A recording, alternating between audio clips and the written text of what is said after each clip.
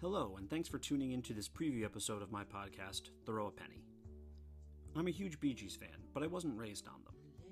As a classic rock and roll loving child of the late 80s and early 90s, I've done deep dives into my favorite artists across the decades. I'm constantly listening to music and reading all I can about the history of the art and artists I love so much.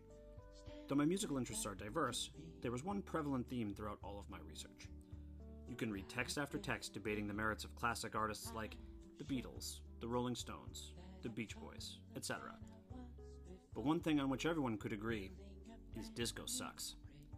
Because that notion was always in the air, I've always stayed away from Bee Gees music.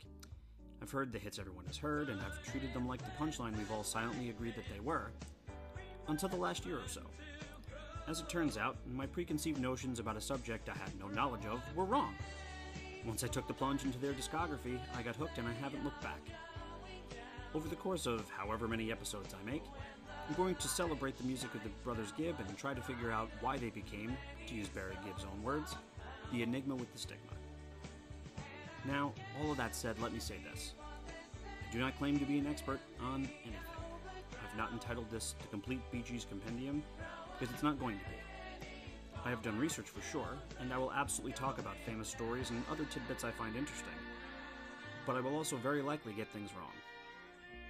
I love the Bee Gees music, and I'm enjoying learning everything I can about them, but I'm still learning.